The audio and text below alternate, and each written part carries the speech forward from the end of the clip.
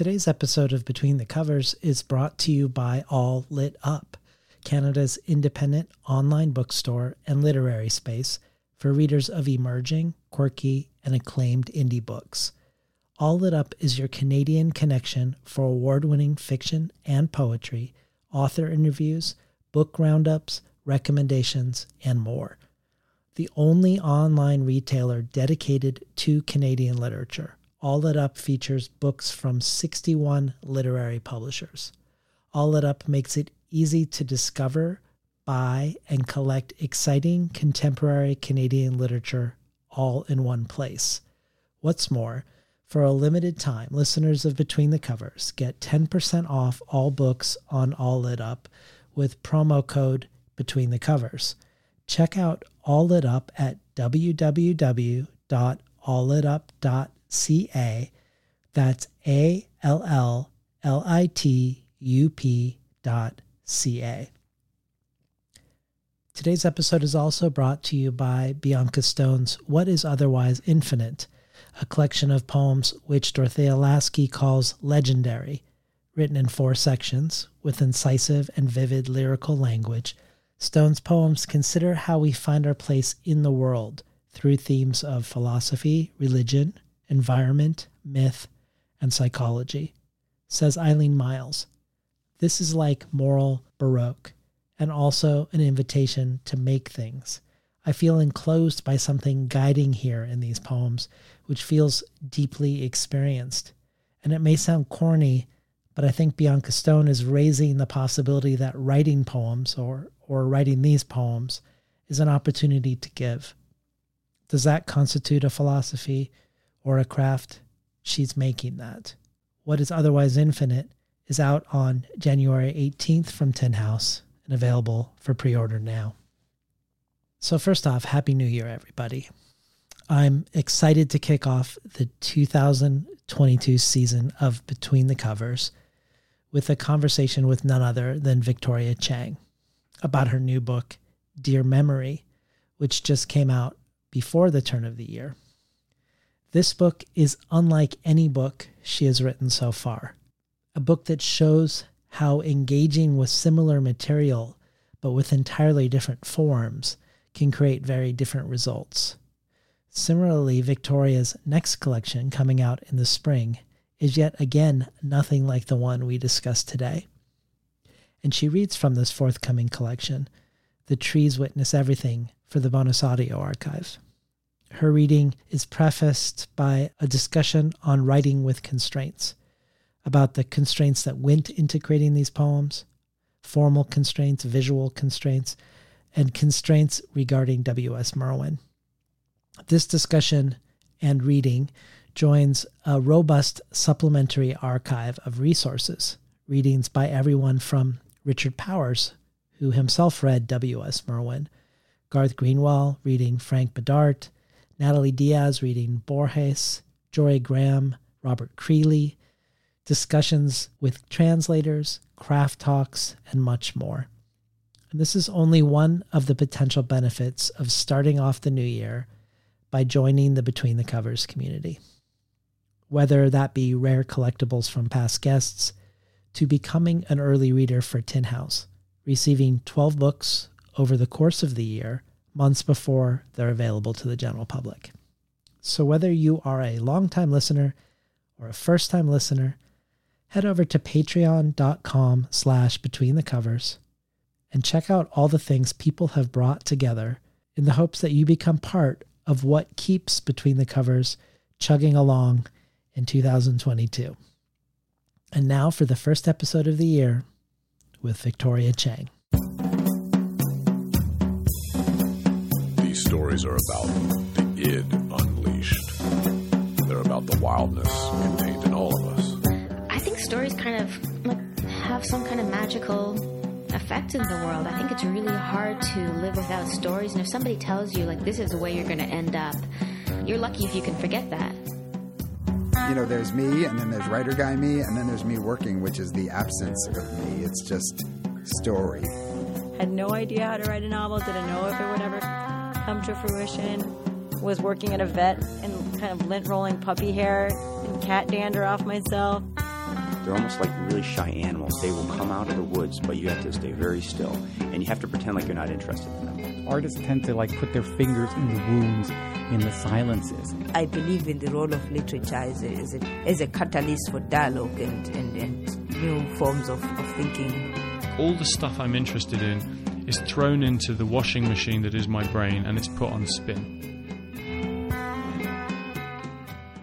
Good morning and welcome to Between the Covers. I'm David Naiman, your host. Today's guest, the poet Victoria Chang, earned her MFA from the Warren Wilson Law Residency Program. But prior to poetry, she pursued a BA in Asian Studies from the University of Michigan, an MA in Asian Studies from Harvard, and an MBA from Stanford's Business School. Victoria Chang is currently a faculty member and program chair of Antioch University's Law Residency MFA program, whose alumni include everyone from Khadija Queen to Daniel Jose Older to Wendy Ortiz. She's the author of a middle grade novel in verse, Love, Love, and the picture book Is Mommy, and she's the editor of the anthology Asian American Poetry, The Next Generation. But she's most known as a poet. Her books include the 2005 collection Circle, winner of the Crab Orchard Review Award Series in Poetry, Salvinia Molesta, The Boss, which won the Penn Center USA Literary Award and a California Book Award, and 2017's collection Barbie Chang. Her poems have appeared in Poetry, the Kenyon Review, the Three Penny Review, and Best American Poetry. She's won a Guggenheim and fellowships from MacDowell, the Lannan Foundation, and the Sustainable Arts Foundation. But it's with the publication of Obit, her 2020 poetry collection from Copper Canyon Press, that the world really stood up and took notice. A Best Book of the Year at the New York Times, Time Magazine, Publishers Weekly, the Boston Globe, and NPR, longlisted for the National Book Award, a finalist for a National Book Critics Circle Award, and a winner of the Los Angeles Times Poetry Book Prize, the Anisfield Wolf Book Award for a work of poetry that has made an important contribution to our understanding of racism, and the Penn Volker Award for a work that expands the scope of American poetry. Obit is described by Anna DeForest at BookPost this way. The book, thin with wide margins and heavy as lead, is a collection of losses: a father aphasic after a stroke, a mother's death from pulmonary fibrosis, a collection of poems in the form of dozens of obituaries for parents, for selves, for language.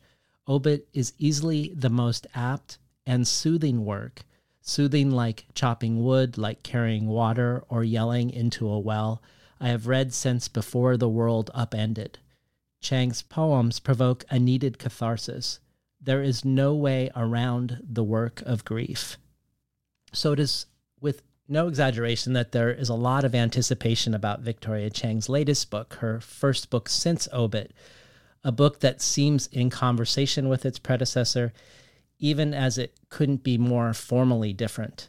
A true book of indeterminate genre, a book that is her first venture into prose written in the epistolary form, but a book that continues with new poems as well, poems that become collaged as part of the visual art Victoria creates from the mementos and artifacts that she discovers in her family's storage locker. Victoria Chang is here today to talk about this uncategorizable book of prose and poetry and image text called Dear Memory, Letters of Writing, Silence, and Grief, just out now from Milkweed Editions. Tweed Din for NPR says, resuming the expressively compressed approach of her 2020 Obit, the poet's latest work represents a dual articulation of remembrance and creation, as if, quote, each word a clavicle, a femur, and each sentence an organ. In defining language as the nucleus for experience, Chang's innovative montage brings to mind Jorge Luis Borges's The Aleph.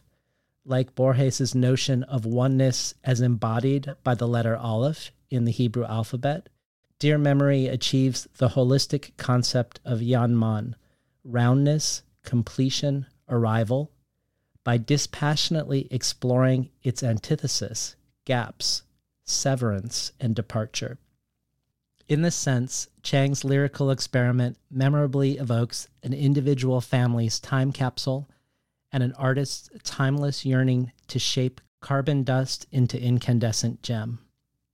Poet and essayist Cathy Park Hong adds, "In dear memory, Victoria Chang writes letters to her late parents and mentors, daughters and friends, knitting matrices of intimacy that utterly captivate me in their vulnerable honesty. Her searching speculations act as surrogates for the silences that pock her family history. Her melancholia vibrates beautifully off the page, alongside adjacent racialized affects of envy and shame, resulting in wisdom that seems both freshly discovered and fathoms deep. Ultimately, these letters seem written to me and to you. Welcome to Between the Covers, Victoria Chang." Thank you. It's a pleasure to be here. So after you finished Obit, writing using obituaries as the form and written in the shadow of your grief about your mother dying and all that you've lost of your father from a stroke that affected his frontal lobe, you said you didn't want to write more about it, more about grief, or more about any specific thing at all. But in emptying your mother's storage locker and finding all sorts of letters and photos and mementos, objects that raised all sorts of questions you have for your parents about your family history that you never asked them, that they never spoke freely about, and that you could now never ask them, that has led to the project, or it's one of the things that has led to the project that we're talking about today, Dear Memory. But reading this book, it feels like it could have just as easily been called Dear Post Memory. And that's a term I only first encountered when I was in conversation with Brandon Shimoda several years ago about his book, The Grave on the Wall. And I want to read the description of the class he taught called About Our Ancestors, The Poetics of Post Memory. Brandon writes, "How do or can we write about individuals, ancestors in particular, whom we never met, but to whom we feel an intense connection? How do or can we write about an event or an experience, a communal or ancestral trauma, for example, that happened prior to our being born, and yet about which we feel the intimacy and pressure of a memory? And what are the ethics of doing so?" This course will explore the poetics of post-memory, which Marianne Hirsch defines as being connected to the past, not by recall, but by imaginative investment, projection, and creation. We will consider poetry and writing in general as a ritual, memorial, and post-memorial space, as a form of reclamation and realization, and as the site of a potential collaboration with the dead. And you and Dear Memory also quote Marianne Hirsch. But even if you hadn't, when I read Shimoda's questions and concerns, the one that are animating his class, I think immediately of your book. So maybe we could start here with post-memory, what hearing Shimoda's words might spark in you about it, and how post-memory, if it is one way we could enter Dear Memory. Wow, what a great class. I would have loved to take that class. And Me too. the thing I think about knowledge and information is that it's hard to know everything, right? And so each of us is on our own journey toward some understanding of ourselves. And there are people studying all of these interesting things that we feel, and they have been studying these things for so long, and it's hard to find all of these things. But I had written that entire book, and in terms of the Dear Memory and all the epistolary letters, and was fumbling around in a very sort of organic way, as I typically do, which is fumble around. And then occasionally I do what other people do. I mean, I do research, and I have a great respect for scholars who do research and study all these things that we experience. And I stumbled upon this anthology, and it was all about, and it wasn't just about memory, but it was specifically about migration and memory. And it looked so interesting to me that I just ordered it. And then once I started reading it, it was like someone just slapped me in the face and said, oh my gosh, this is everything that you've been feeling your whole life and everything that you've been fumbling through in dear memory. And I had no words for any of that. And here were all of these interesting artists and scholars who had been thinking about this long before I had. And I suddenly felt a connection. And that's when I wrote that last letter in the book to the reader. And that's when I quoted Post Memory. But yeah, it's that kind of awareness, sudden awareness that we can have, almost an epiphanic moment of understanding of oneself through the language or the visual art or the description or anything of other people who have been thinking about these things too. Do you know the name of that anthology by chance? I do. The book is called Memory and Migration, and it's an anthology. That's what makes it so interesting to me. And it's edited by Julia Creet, Creet, and Andreas Kitzmann, Kitzmann. And it's such a great book. And, it's not just one person writing about post memory, but it's, there's a visual artist, Yvonne Singer, whose parents had left Hungary for Canada during World War II. And she wrote, I was between worlds, alienated from the Canadian world of my peers and excluded from the history and culture of my parents, who placed a veil of secrecy on the past. When I read that, I was like, wow, that's my whole life right there in those, 2 lines. Yeah. There's an epigraph from Brandon's class from Ria Tajiri that goes, there was this place they knew about. I had never been there, yet I had a memory for it. And I'm thinking of this quote and also about the notion of being connected to the past, not by recalling an actual memory, but as Hirsch says, by imaginative investment, projection, and creation. And I was thinking maybe before we go further into this, if we could hear the opening letter, Dear Mother. Dear Mother, I have so many questions. What city were you born in? What was your American birthday? Your Chinese birthday? What did your mother do? What did your grandmother do? Who was your father, grandfather? It's too late now, but I would like to know. I would like to know why your mother followed Chiang Kai-shek, taking you and your 6 or 7 siblings across China to Taiwan. I would like to know what was said in the planning meeting. I would like to know who was in that meeting, where that meeting took place. I would like to know the people who were left behind. I would like to know if there are other people who look like me. I would like to know if you took a train, if you walked, if you had pockets in your dress, if you wore pants, if your hand was in a fist, if you held a small stone. I would like to know if you thought the trees were black or green at night, if it was cold enough to see your breath, to sting your fingers. I would like to know who you spoke to along the way, if you had some preserved salty plums, which we both love, in your pocket. I would like to know if you carried a bag, if you had a book in your bag. I would like to know where you got your food for the trip, why I never knew your mother, father, or your siblings. I would like to have known your father. I would like to know what his voice sounded like, if it was brittle or pale, if it was blue or red. I would like to know the sound he made when he swallowed food. I would like to know if your mother was afraid. During college, I spent several weeks with her in Taiwan. She bought me baozi, buns, every morning, the bao that steamed in small plastic bags with no ties, and sweet doujiang, tofu milk, always too hot for me to drink. She sat there and watched me eat, complained to me about your brother's wife, complained of being sick and how no one would help her. Do you know how long it took me to figure out how to call an ambulance?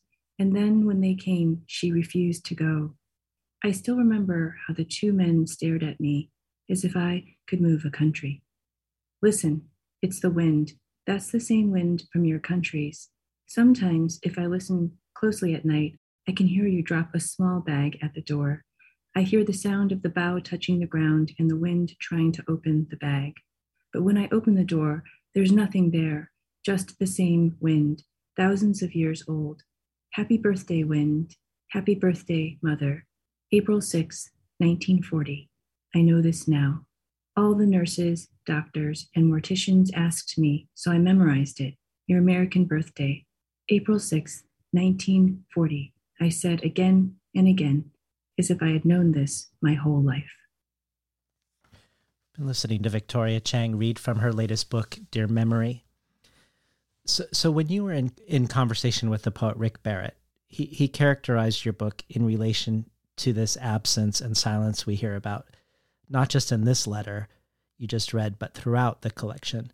He thought the first part of the book was an engagement with silence as a problem or obstacle, and that in the later parts of the book, things shift or evolve, and silence becomes what he described as an active resource, the material within and from which we write. And I kind of want to spend time with both aspects of silence, but starting with silence as a problem to be faced. Quite clearly, we have the silence of what you don't know about your past because of your mother's death and because of your father's stroke. And we have the silence of what they wouldn't readily share about your family history, perhaps because of the trauma of it, or because of the experience they wanted to create or protect you from. But we also learned that your mother is very secretive, that even though your alma mater is University of Michigan, you never knew and she never mentioned that she once worked for the same university, or she would drop you and your sister off regularly at the public pool, tell you to do 50 laps, and then come back in a couple hours, and you never knew if this was a mundane thing or she had some secret unspoken about life during those times. But on the level of writing, you also portray silence and the retrieval of memories or post-memories from the silence like a presence, but also a presence that poses an existential threat. For instance, you say, "Am I willing to write about the dead? Will the language that I make murder me?" And finding memories is a bit like free diving, although I've never free dived before. You jump in the water and hold your breath as long as you can without dying and hope you come up with a memory or two. Then there's the problem of opening the memory. And maybe memory doesn't linger and return over again, but is more like a homicide, killing all the memories before. And when you write to silence directly in your Dear Silence letters, you speak of circling silence, but fearing what lies at its center. So I'm hoping we could talk about silence in this light, the paradox that the silence you lived in prevented you from knowing things, but also the knowing of things felt like it might put you in mortal peril. When I was listening to you talk, I was thinking you were describing what it feels like to be a writer and how much we yearn to write and put language and incisions on the earth, really, is what we're doing when we write. And yet, when we do so, we avoid, a lot of us do at least, very difficult subject matter, either subconsciously and sometimes very consciously, because we're afraid of what we might discover, not just about knowledge or facts, but about ourselves. And then there's the aspect of sharing, the possibility of sharing your work, whether it's in a workshop or with your friend, or if someone finds it.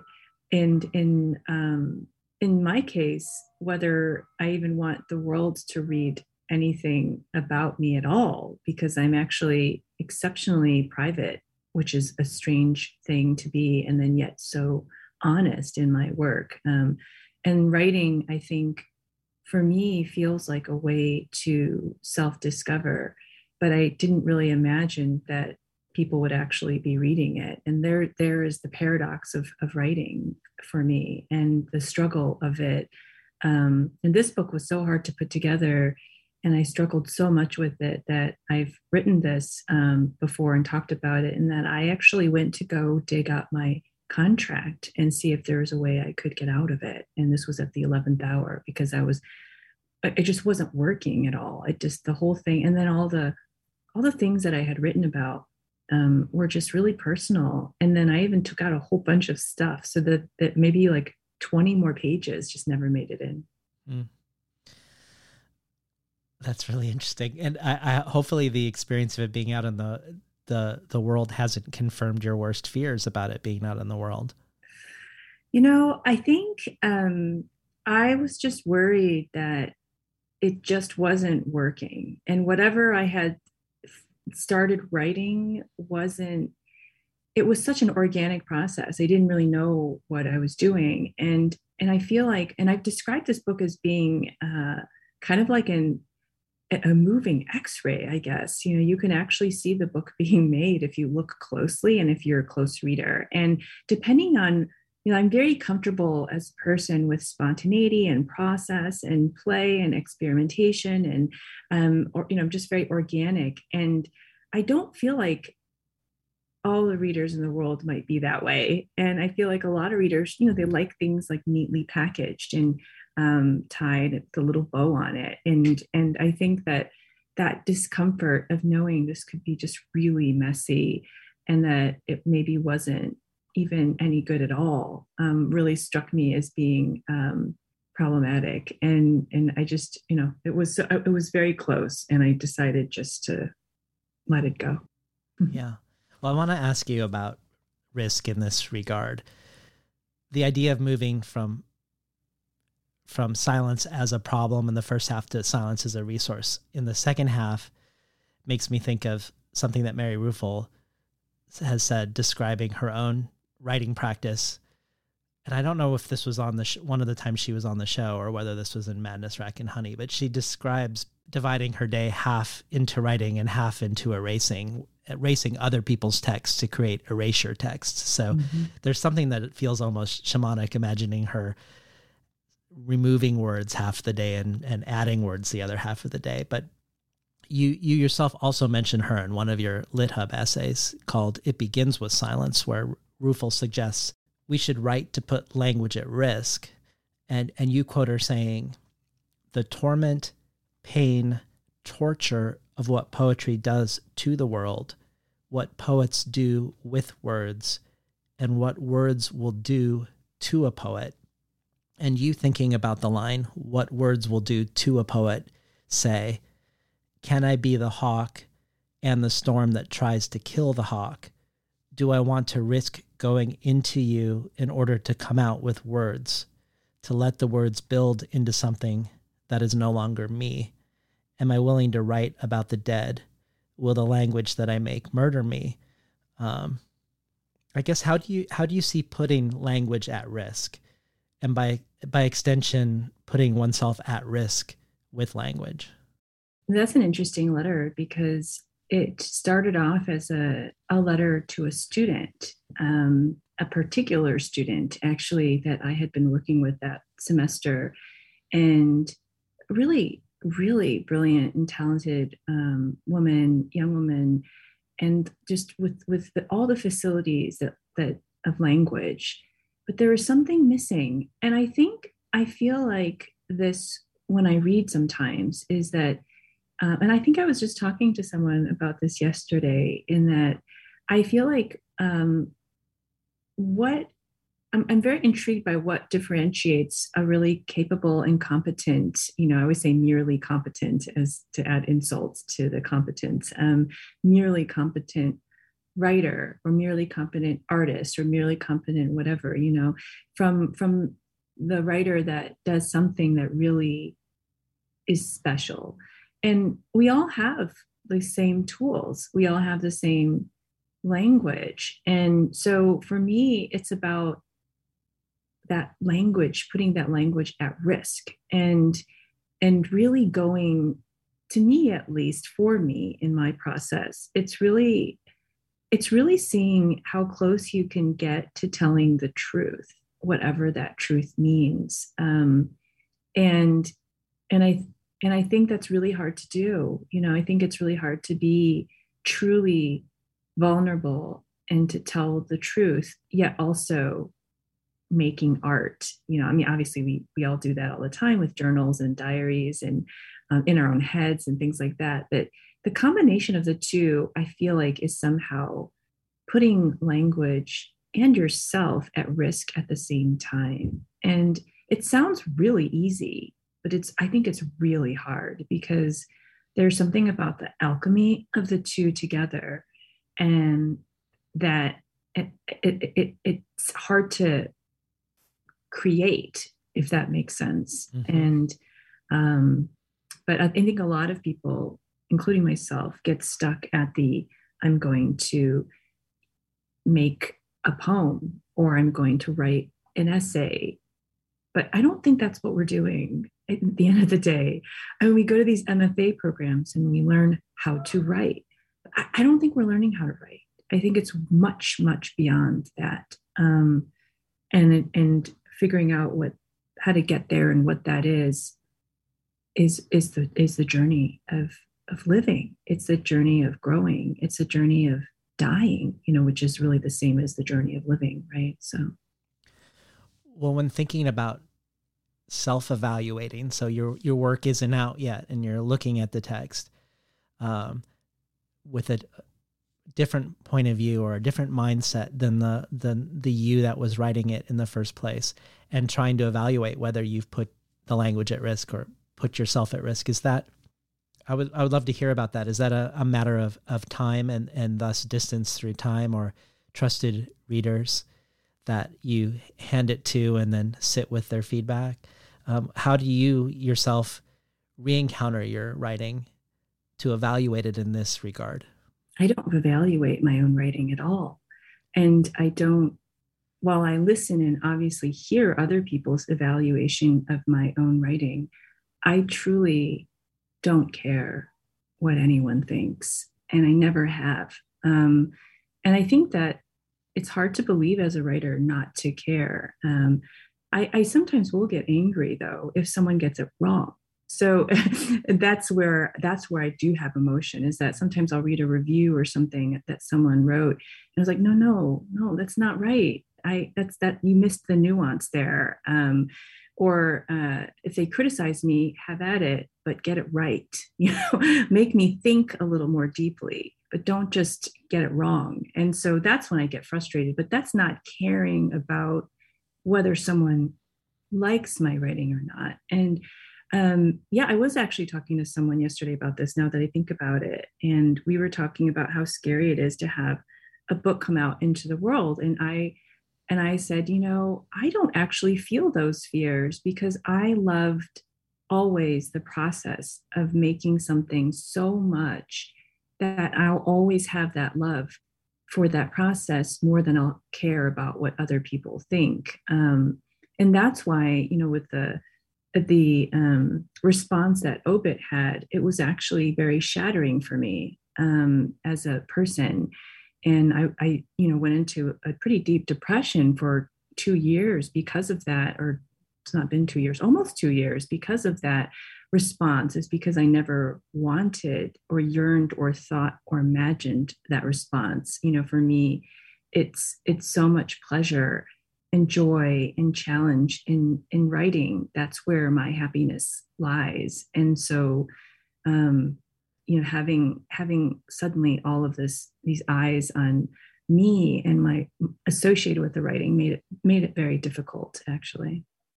That's so interesting, because the praise, that the attention and praise led to a depression. Mm-hmm. Yeah. Well, I want to return to one of the blurbs that I read from Thuy Dinh for NPR, because I think it might serve as an interesting hinge between silence's absence or silence's threat on the one hand and silence's resource on the other. And I'm curious what your thoughts are. So when she said that Dear Memory achieves the holistic concept of Jan Man, roundness, completion, arrival, by dispassionately exploring its antitheses, gaps, severance, and departure. I'm not familiar with Jan Man. beyond this blurb, and I don't know if I'm saying it right, but the subtext for me around this is that perhaps one creates a sense of self. One creates the sense of oneself as a self within and through the silence, that silence, severance, departure are the active resources, to use Rick Barrett's words, from which to forge selfhood. It made me think of my recent conversation with Rosemary Waldrop, where her whole poetics is created around this notion, something that she calls gap gardening, that it's in the gap between words that the creation occurs and resides. Even that death, not life, is the source of the creative impulse. Or even Hirsch's definition of post-memory as being connected to the past via imaginative investment, projection, and creation. Particularly the word creation, that post-memory is perhaps generative in a weird way out of the absence. But speak to us about this. Does this ring true, this blurb or this notion that you would find roundness, completion, arrival, perhaps as a self through the exploration of its opposite? Absolutely. I think as an immigrant's child, and also, an Asian American woman that grew up in the Midwest, I feel like I've spent my entire life trying to fill things in, and I've been made, and I'm very clear about how I phrase this, to feel less than. I don't feel less than. I'm very proud to be who I am, and I always have been, but I've been made to feel less than all my life. And so you feel as if you're an empty container, and you're just are needing to fill it in and to complete it, because you're always not whole. And it took me a long time to realize that wholeness is not something useful to chase after. And I have all of these resources, to use Rick's words, in silence. Silence is a resource itself. And because of that silence, I think I became a writer or a creative person, an artist. And so without that kind of absence, I think I would be like a lot of the people walking around that always seem so damn happy and so fulfilled. And they really are. I occasionally ask people, are you ever sad? Or are you content? Do you ever know? And they're like, yeah, sure. And even some writers I know, I've asked some writers who seem particularly happy. And I'm like, how can you be a writer and be like that? And they're like, yeah, no, I feel happy. And that just shocks me, and shocks me too. It doesn't it? Yeah. It does. I think the artists, writers, and creative types are always in this sort of existential, fraught relationship with everything. And, even something like success, right? And I think no matter what it is, we're always kind of scratching at the wall of whatever that is and trying to rub it out. And so, yes, I think that it took me a whole lifetime to realize that I have a lot of resources, and inner resources and outer resources. And maybe these are all it had to be this way, instead of trying so hard to fill myself in. And that was also writing about some of my early childhood experiences too. I've been in so many environments and cultures where I've had to perform a certain perfection or a certain persona, and writing those things sort of debunked all of those things that I've been, fake stories and narratives that I've been telling everyone for my whole life. And actually an Asian American friend who met me when I was 18, I saw him recently, said, yeah, when I first met you, I thought you appeared, ostensibly, superficially like all the other Asian American women that I knew or that I am friends with. But then shortly after you opened your mouth, I realized you were nothing like them. And he said that recently. I mean, this was when I was 18. And I thought about that. I was like, yeah, there's something about writers, artists, musicians.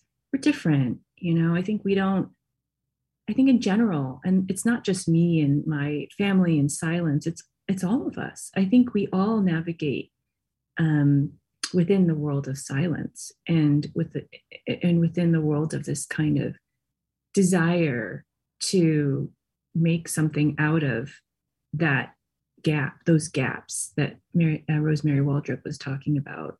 And the in-betweenness of things is where many of us reside and like to reside and create within those spaces.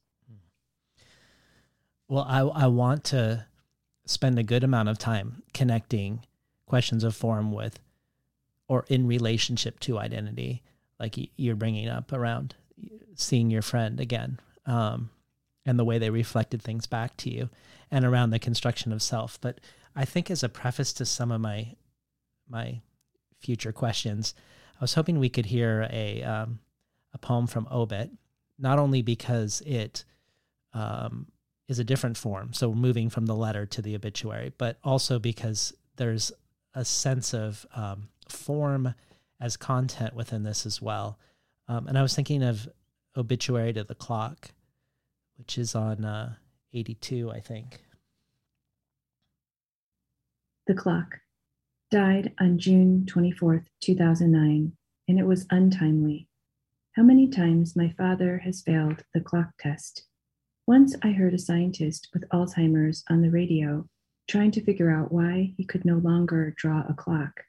It had to do with the superposition of three types. The hours represented by 1 to 12, the minutes where 1 no longer represents 1 but 5, and a 2 now represents 10, then the second hand that measures 1 to 60. I sat at the stoplight and thought of the clock, its perfect circle, and its superpositions, all the layers of complication on a plane of thought, yet the healthy read the clock in one single instant without a second thought.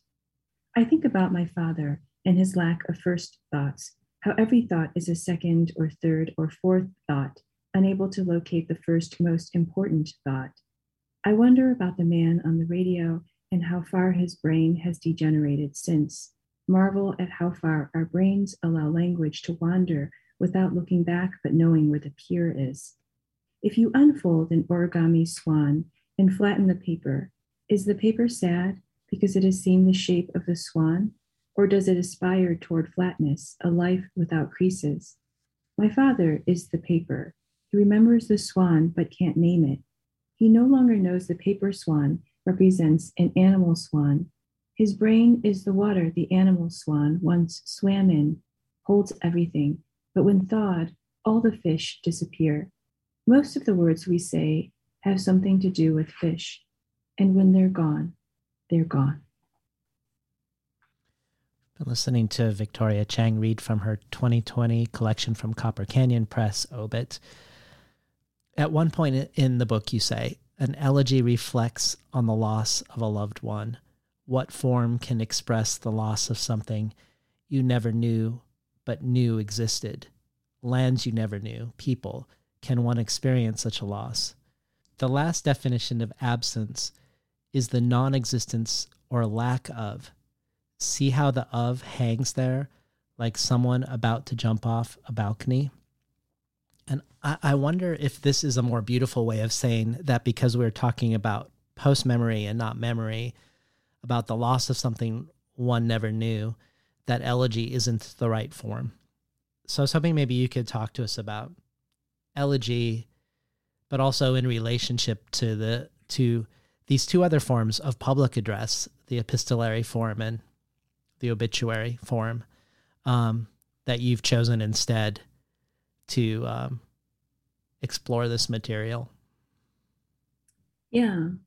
I mean, I think I tried, and this goes early on to what you're saying before about not really wanting to write another book or stuff. I mean, you don't really write a book, at least I don't, about my mother or her passing or her illness or my father stroke, which I started writing about way back in The Boss, which is my third book. And, he's still alive too. That's the thing of it too, is why I still write about him. But I think that for me, form is so important for so many reasons. But in this particular case, I feel like, I mean, I think I really tried avoiding writing those any elegies at all for my mother.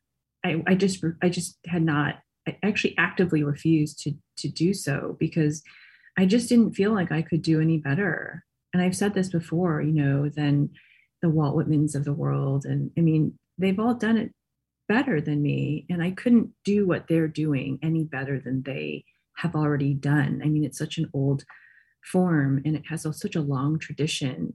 And yeah, I mean, contemporary poets, I think of like Brenda Hillman wrote this great book, Death Track Dates, which I really enjoyed.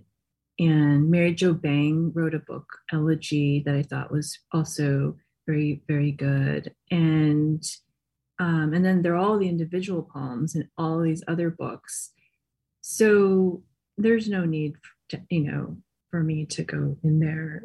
And but yeah, it wasn't until I was listening to NPR and they were talking about this documentary, Obit, and the documentary, which I never watched, was about obituary writers. It sounded fascinating. And yeah, you know how ideas come, which is like, for me, they come all the time.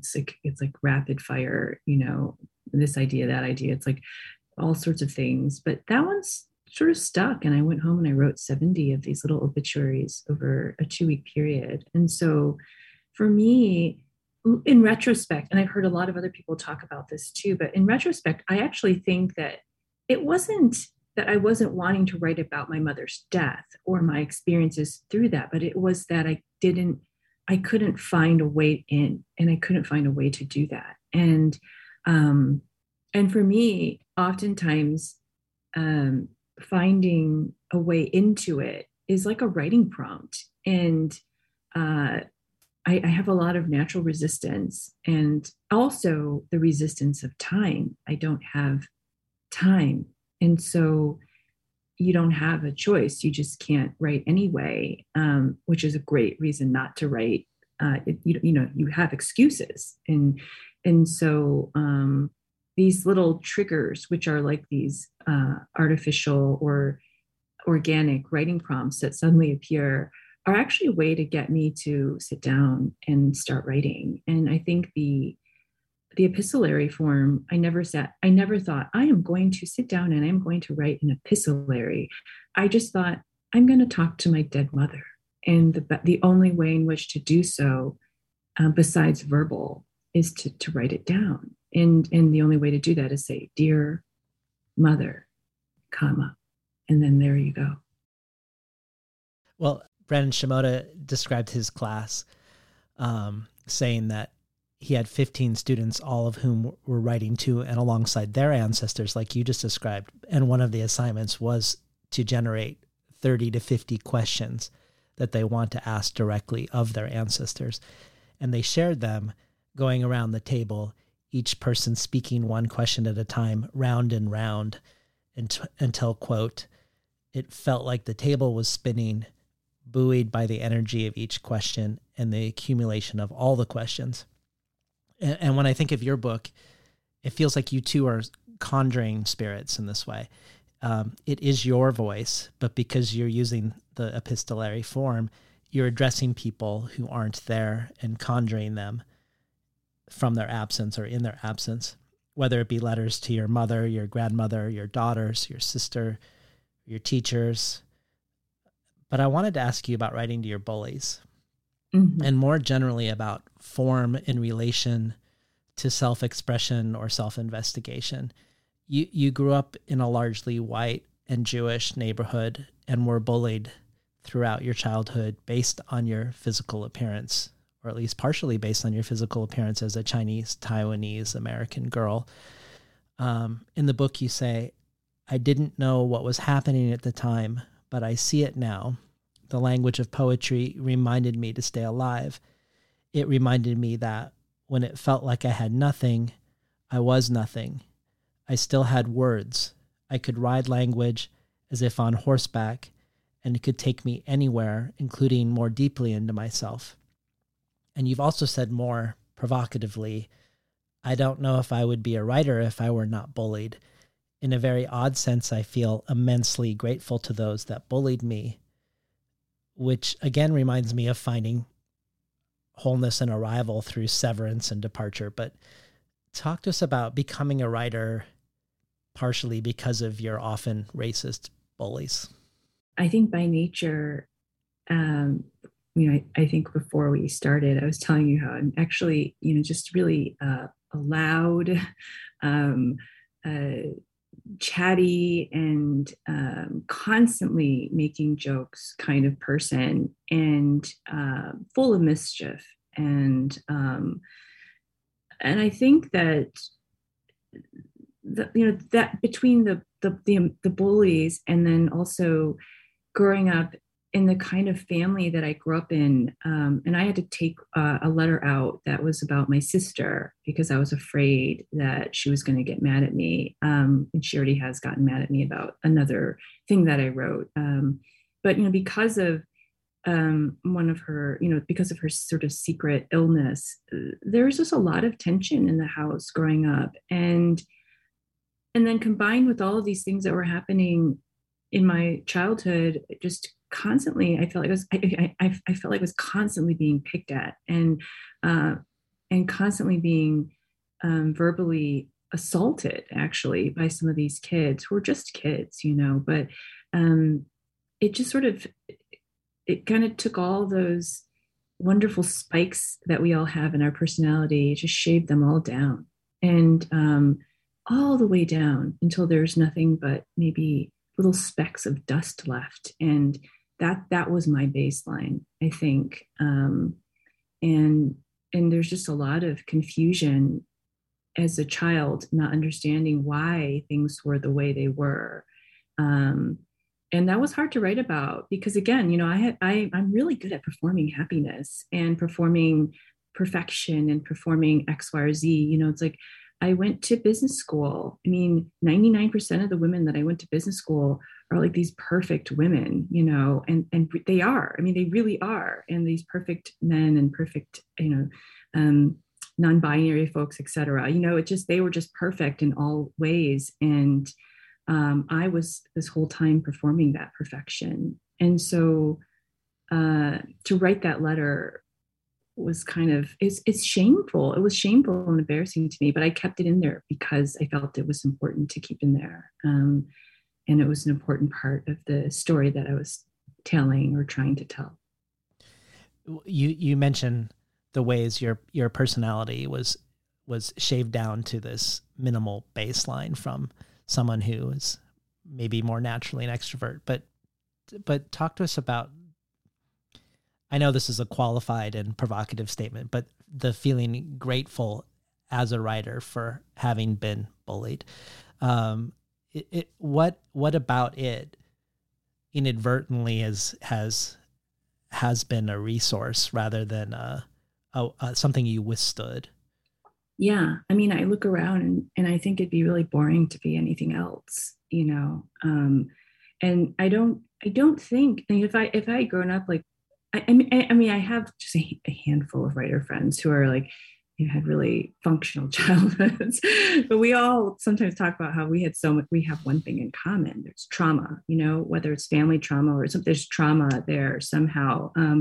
But I just think that it's so much more interesting to be who I am because of the experiences that I had gone through. And instead of viewing those experiences as shame, I now view them as a resource, as and I feel even bad using that word, but I love how that word sounds, which is really mostly why I'm using it. And that I think that if we just take what we have and try and make something from that detritus, I think it can be really interesting depending on what we have. And I think what I have is not shameful. It's really interesting. And I can't change it. I can't go back. I can't, tell those people now to stop. And even if I did confront those people now, I don't think it would change the past. And so I might as well use the little, small pieces of dust I have and try and make something interesting with it, make something, a piece of art that someone else can look at and view and maybe feel something out of my detritus. And that feels like it's somewhat useful. Otherwise, it's like sitting with my trauma and not doing with it feels awful sad to me. Whereas I feel grateful, I do, that my life experiences have been the way they have been, because what's the alternative? Right. Yeah, there is none. Well, I'm hoping you'll read another excerpt from Dear Memory. And I was thinking of part of a letter that is about your parents' Chinese restaurant, the Dragon Inn. I remember how crowded Dragon Inn was on Sundays when we had an all-you-can-eat brunch for $4.99. The line went out the door and everything was frenzied and nameless. The waitresses setting up, you lighting the little blue flames below the buffet containers, the chef shoveling fried rice into large metal containers, father seating the customers who rushed in. We offered fried rice, egg rolls, fried noodles, and maybe sweet and sour pork. I don't remember all the food, but people came from all over town, whatever town we were in. One day the brunch disappeared. I never asked why, but I imagine customers ate too much or it was too much work. These are the kinds of questions that absolutely did not matter at the time. The things that didn't matter at the time are often the most urgent questions after someone has died. After the brunch disappeared, I remember the quiet restaurant with a handful of customers who came in occasionally for egg foo young or mu shu pork, none of the foods we ate. I remember our secret menu, the one just for Chinese people. This makes me think about how we perpetuate our own stereotypes, our own vanishing. Resolve isn't inactive, though. Resolve is a live animal. We perpetuate the narrative that is given to us in order to survive. I didn't even know until recently that we opened restaurants because of labor restrictions placed on Chinese immigrants in the 19th century. So much of our identity is based on how others expect us to be, how others want us to behave, to dress, to talk, how others perceive Chinese food, all the expectations all the way down to the font. The alternative is to change the font and go out of business. Once a photographer asked me if I had a Mao outfit that I could wear for the magazine's shoot. I didn't even know what a Mao outfit was, if there was even such a thing. I'm not sure what I said or did, but I'm sure I didn't protest. Can you wear all black then? He asked. I thought about it. Sure. Because I thought a Chinese person should either say nothing or say yes. Once the brunch disappeared, I spent my Sundays going back and forth to the liquor store next door. I remember having the urge to slip a small chunky chocolate square into my pocket without the owners noticing. I was so bored that I even missed the white people who lined up not to see us, who lined up to eat us alive. Been listening to Victoria Chang read from her latest book, Dear Memory, from Milkweed Editions. Before we talk about this, some of the specifics of what you just read, I wanted to connect form and identity, or see if there was a connection between the two for you in this way. You've talked before how it wasn't until your third collection, The Boss, that you began engaging with questions of identity in relation to power. But at that point, it was mainly hierarchies, but not explicitly questions of race. But since then, it feels like you've increasingly done so. As we move from Barbie Chang to Obit to Dear Memory, with Dear Memory most fully going into anti-Asian racism and questions of identity and assimilation.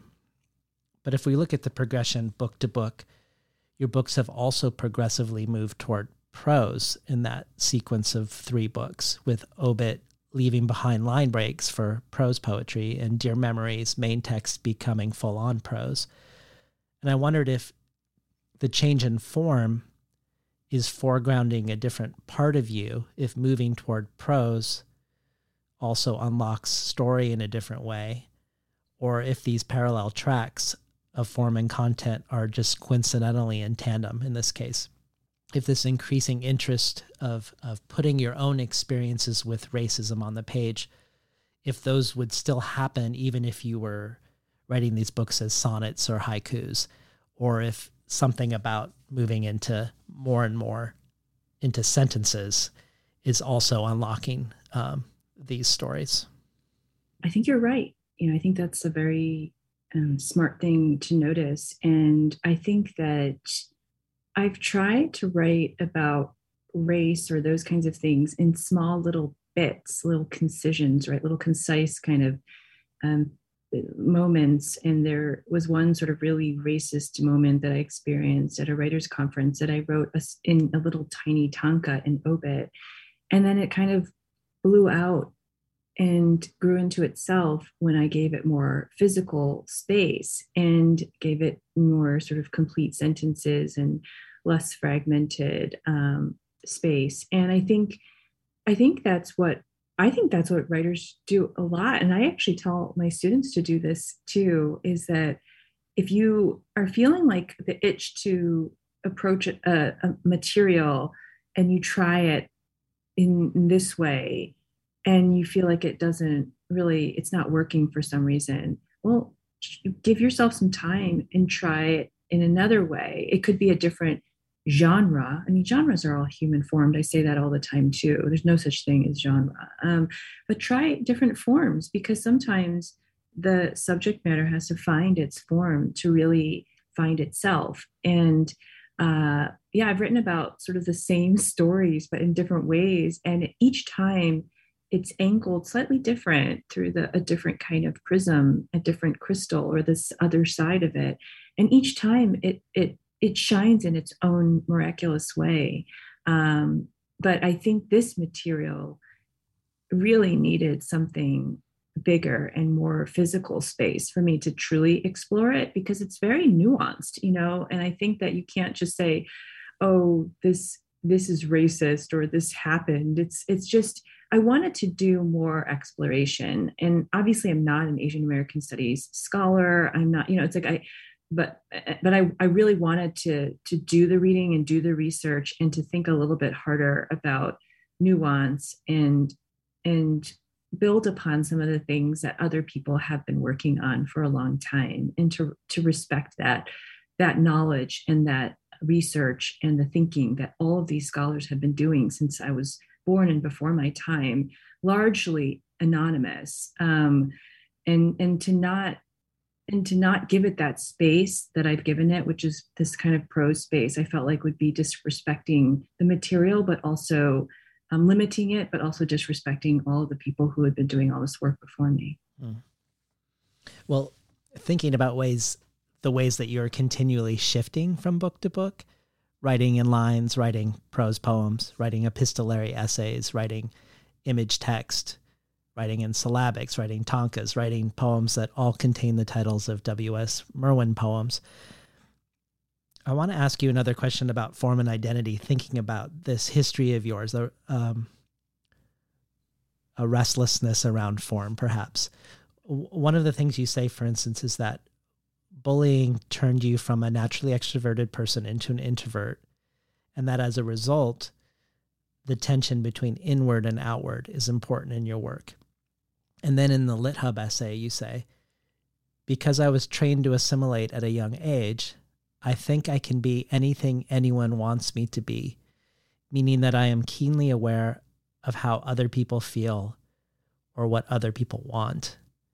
And then in Dear Memory, you say, saying things others want to hear is easy for an immigrant's child, because for an immigrant's child, language is theater. We are always performing. And when I read this and think about your work in relation to this, I also think of my history of being bullied. Whereas you were bullied as an Asian girl in a white and Jewish neighborhood, I was bullied as a Jew among almost entirely non-Jews. And my strategy for survival was never to center myself, to instead make friends by centering them, by becoming a good listener, or as you say, being keenly aware of how other people feel or what they want. And much of my life has sort of shaped itself in this way. My previous work for 2 decades in healthcare, listening to others and interviewing them about what was going wrong for them. And now also with the podcast, interviewing writers. On the downside, I think the reason I became a writer so late in my life is because for so long I would avoid self-expression or being on the stage because of the fear of being ridiculed or mocked if I'm standing in the center. But while writing itself, I think, became for me the remedy for the fear of writing, or self-expression was ultimately its own remedy. The more I wrote, the less that became a problem, or the more I worked through that fear. I've also found that I found a way to find self-expression through interviewing.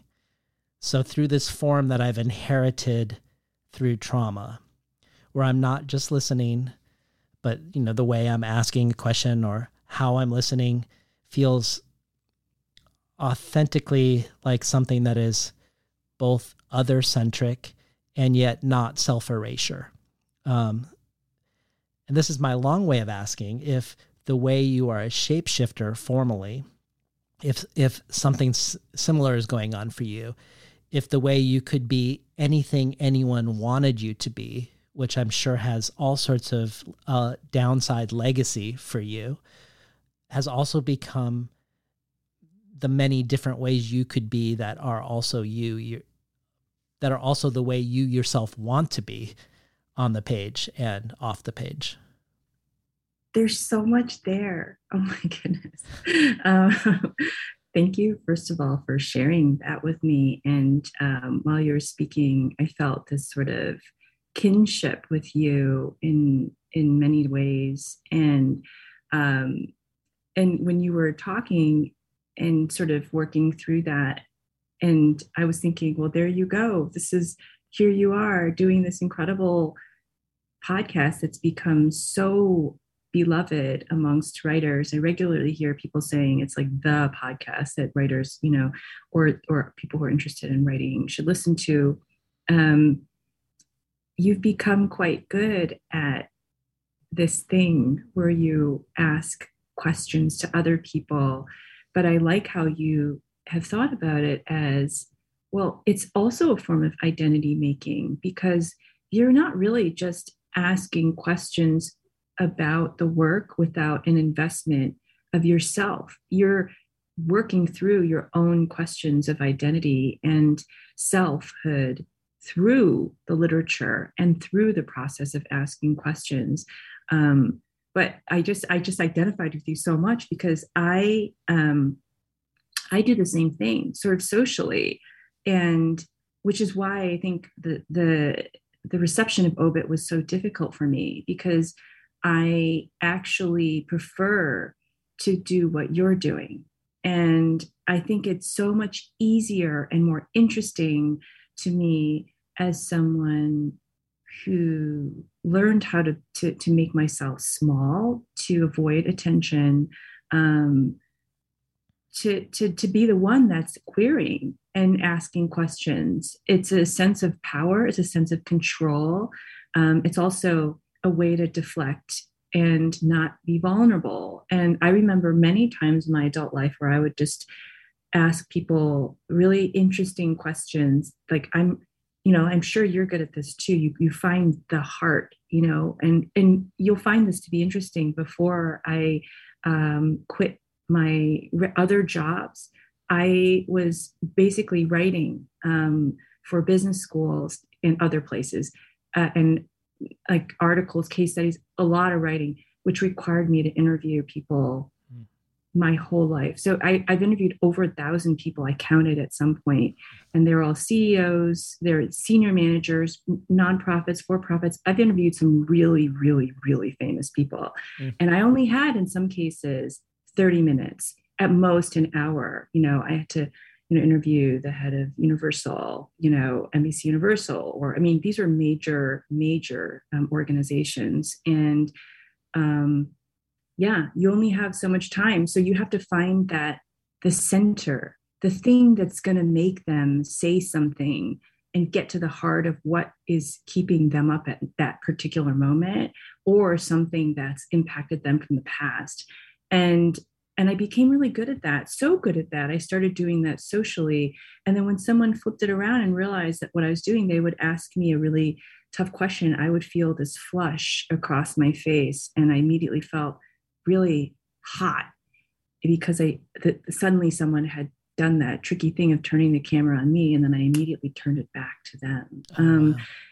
Yeah, and I did that for my whole life, and I still do that now. You know, it's like, it's really easy, I'm sure you know this, to get people to sit there and just talk about themselves for hours and hours, and then and then it's like you've somehow made them feel really great. I mean, it's like a therapy session in some ways, if you can find those nuggets. And so when you were talking, I was like, oh, wow, I totally identify with this personality. It's, you know, and then you choose things to do in your career path and things like that. And it goes back to what I was talking about earlier. It's like my mother used to say, someone has to bake bread, meaning someone has to be the interviewer, someone has to be the interviewee. Like, one cannot exist without the other. And that's true with everything. And so, yeah, I found that to be really interesting. And now I've totally forgotten your question, but you were talking. Well, it's about this idea, and shape-shifting. Because your forms keep changing. Each book is very different formally. I mean, we can recognize voice and concerns across books. But just the way when I was saying, when I was quoting you as saying that you could be anything for anyone, which I imagine has a painful legacy. But it also feels like you flipped the script on that in terms of you can be yourself now in many different ways. Yeah, I think it's like what you're saying about how when you interview people, you've figured out that it's also a way to sort of make yourself and to learn about yourself. I feel like I'm a total shapeshifter. I can be anything that anyone wants me to be, and I can identify immediately what that is necessary in a particular situation that I'm in. And thus, I think in general, I've always been very quote unquote likable, right? And people always like me. And it's because I'm who they want me to be at that particular moment, or who they need me to be at that particular moment. I always have a ton of friends around me. I'm very social and enjoy those instances. And I think it can definitely take its toll. But I think, what they always say is your greatest sort of thing is your other weakness or strength or whatever. And that's when I'm really terrible at these malapropisms, because my parents didn't speak English at home. But there is that great saying. And I think that where I've learned that anything can be also a benefit is that I'm also really good at listening to what particular work wants to be. And so I'm very good at understanding the writing in a way that I might understand a person. And people always ask this question, do you think about the audience? That because not consciously, but because I'm the kind of person that I am, the shapeshifter, very much so, probably like yourself, is that I'm exceptionally good at understanding other people around me all the time. And so that comes in the revision process. I think about how things may be received, and it's not that I care or that I'll change things, but I have an awareness about those things. I think naturally, probably too much so, because I'm such a shapeshifter. And I think the formal adjustments too are sort of this,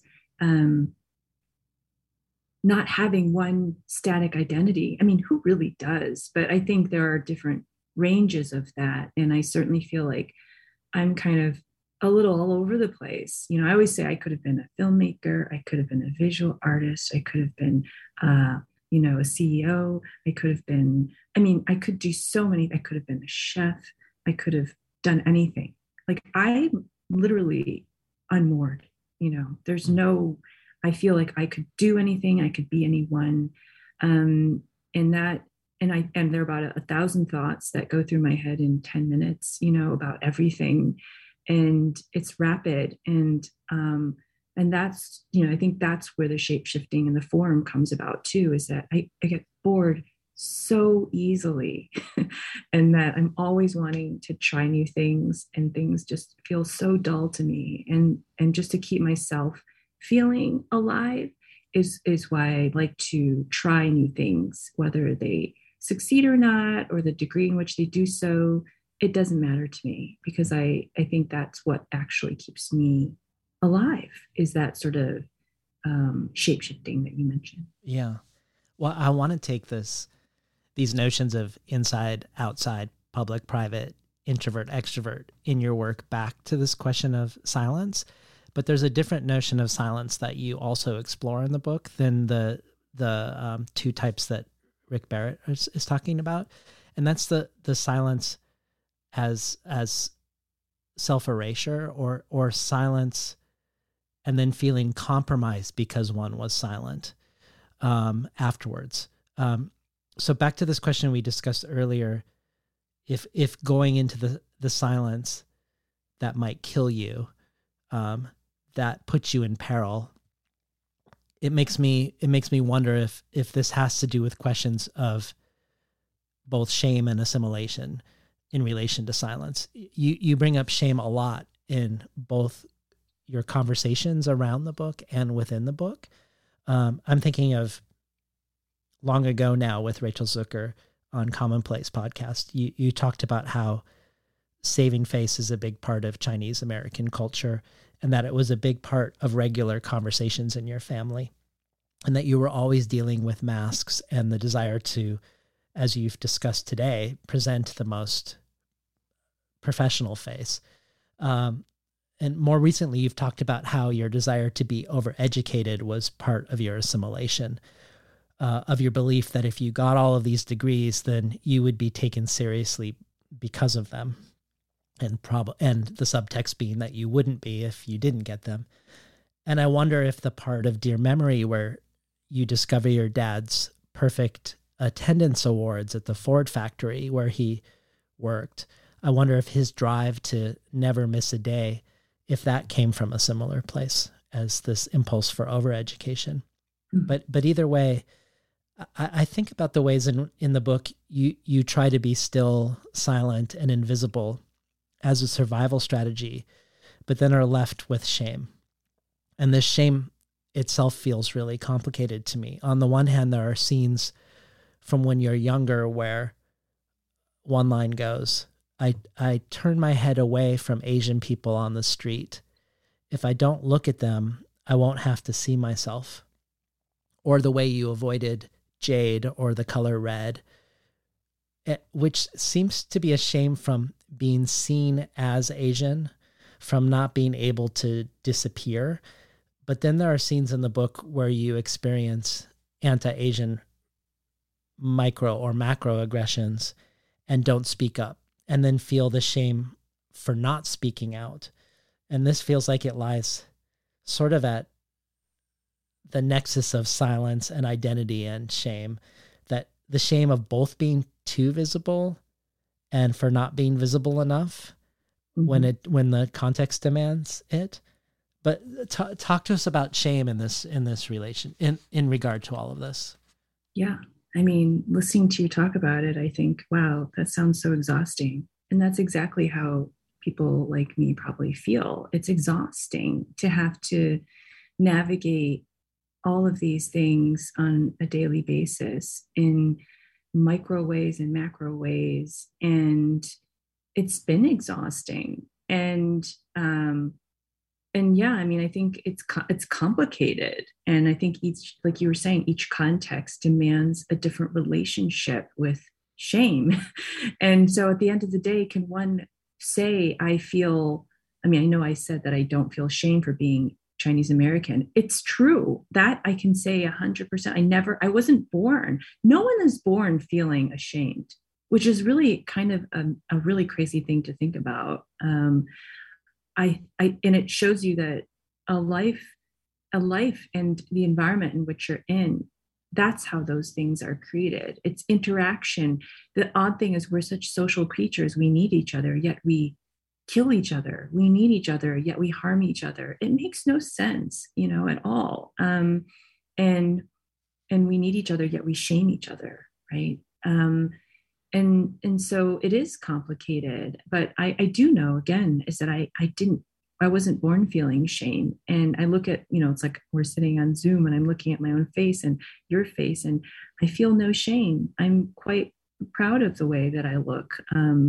And I'm happy, having black hair and all those things. I never really spent a lot of time thinking about it. But then, there are all these different contexts in which you are forced to think about shame, and the shame is sort of thrust upon you. And so it's the emotion in a sort of situational.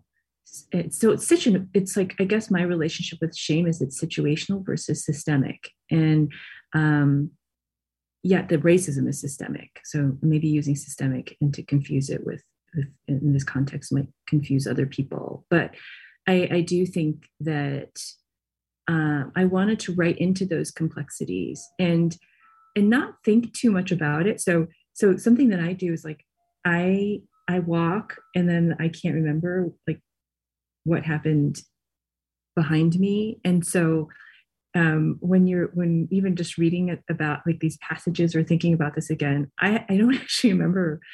I don't remember it that well. And when you're talking about it, I also think how interesting in that because of the not looking back as much while writing and not self-revising or not thinking too much about the process, not thinking about it, but living in the process, what happens is that you collect and basically collect nuance or write into that nuance. And you could basically, counter what you just said in the last paragraph and not even know it as much or care.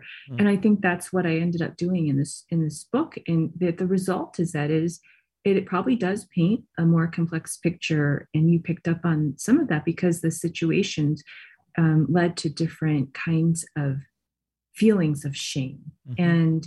And then I had to reconcile those situations and my feelings about, I was always told to assimilate. It's like I grew up in Michigan. We didn't have a choice really. And so, but we did. I do remember like there's subversive kind of anti-assimilation happening all the time. It's just that there's that, to go back to what you're saying, the public assimilation and the private celebration. And it's like with the food we ate, the way we spoke Chinese in the house. My mother. My Chinese is as strong as it is because she spoke only Chinese in the house all growing up. Actually, until the day she died, it was mostly Chinese. And my dad, who was more assimilating, I guess, spoke English, Chinglish kind of thing. But yeah, I think we went to Chinese school every Saturday. They taught us how to write calligraphy, which I loved, and which is actually some stuff I'm doing now with the new manuscript I'm working on with some visual art and stuff. Very much stems from what I learned when I was a child. And, we were doing plays and sword dancing. My mother noticed that my sister and I had a facility for music. My sister more than me. I had more of a facility for visual art, I think is what she noticed in writing. But she had me learning how to play the moon guitar. So she had me take lessons with a Chinese opera musician from China who had been studying in America, and they all became really close friends. And I grew up learning how to play the moon guitar, which is literally what it looks like. It's a round moon. And I can still play it to this day and still have it with me. It's like survived like 30 moves kind of thing. So we were subversively focusing on our culture and all those things. But and I look back at that with a lot of happiness and pride, but it's that really, it's fear. And I write about this in the book. It's just like the trouble with racism is that you really do. It's like the minute the inside is great, the minute you open that door and you walk out is anxiety, it's like, you just never know. And even to this day, I could go walk into an elevator at this hotel that I'm at and I feel fear. I just don't know what someone's going to think, what they're going to say, what they're going to do, all the time, all day long, 24 hours a day. It's other people's perception of you and how that manifests itself verbally, physically. yeah, and that's why that event that happened at the writers' conference was so traumatic, because you could have all these degrees and work so hard and do all these things, and yet some white woman could just come up to you and lecture you in public in the way that she did without thinking twice about it. You don't. It just that's the kind of stuff that I think makes racism so difficult. I should just mention, for people who don't know what you're referencing, it is something that gets described in the book, this incident that happens at the writers' conference. I want to spend some time with the visual art, collage, and poetry in the book, but I do want to ask a final question first about Asian American identity in relation to post-memory. Because in looking up Marianne Hirsch, who you quote and Brendan Shimoda quote about post-memory, I learned that this term came out of Holocaust studies and that Hirsch first used it maybe 30 years ago in reference to Art Spiegelman's graphic novel Mouse, and has since made it more complicated and developed it over time. And when you were talking with Dana Levin, she could very much relate to your discussion of post-memory for her own Jewish family, the gauze that was cast across the past with nothing that one could grasp onto beyond a certain point. And I can relate to it with my own ancestry, the quite an absence that, and things spoken to in really unsatisfyingly general terms in my own family story. But I also realize that almost all the times that I encounter post-memory by chance, just moving through my life, it's in an Asian American context. I think of Teresa Ha Kyung Cha's dictee with lines like, "To extract each fragment by each fragment from the word, from the image, another word, another image, the reply that will not repeat history in oblivion." Or Dami Che in DMZ Colony, who engages with post-memory Han, a phenomenon that combines the notion of post-memory, in this case, second-generation Korean immigrants being haunted by historical traumas they didn't experience directly, with this Korean notion of Han, which I talk about with E.J. Ko. I know we were talking about E.J. Ko before the show today, but we talked a lot about Han when we were in conversation, which is a hard to describe concept in English, but some have tried to describe as collective yet indeterminate grief. And Dami Chase has lines like, "Memory's memory, memory's child. My memory lives inside my father's camera, the site where my memory was born." And lastly, I think of the poet Jane Wong, who wrote a thesis on the poetics of haunting for Asian American poets. And she asks, how can haunting and moving toward the ghost be productive, not a burden? And I guess this is my long way of asking, do you think there's something unique about the Asian American experience or some subset of it? So I don't want to generalize about it as if there were an Asian American experience that makes this connection to post-memory poetics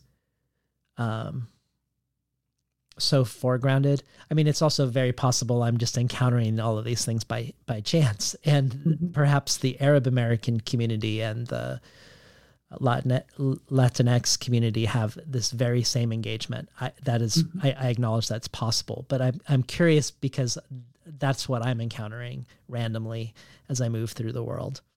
Thank you for all those lovely quotes. I actually remember Dami Che. That was one of my favorite lines in that book. And when you read it again, I said, I remember that line. And I think, I mean, it's hard to say, but I think you may be onto something. It could be sort of the relationship we have to silence, which is what I write a lot about in this particular book.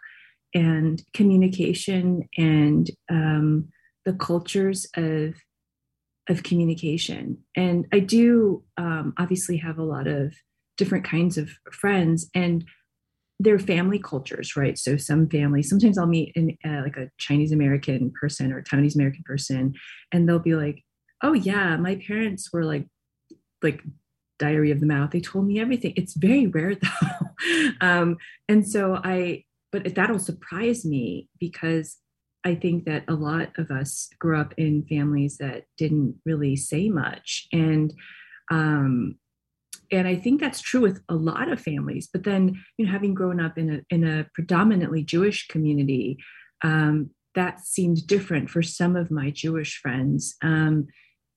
Like my roommate in college was a friend from high school, and she used to always comment about how her mother was like, she knew everything. Her mother's like, "Is it TMI? Like, please do not tell me this," or like, "Why are you telling me this? Right. Like, this is not something I need to know." And then when I interacted with some of those parents, which I did, obviously the parents came to visit in college, like I had interactions with them. They definitely did not seem like my parents. And so I do think there are, for certain, not only cultural differences, but family differences and all those disposition differences and things like that.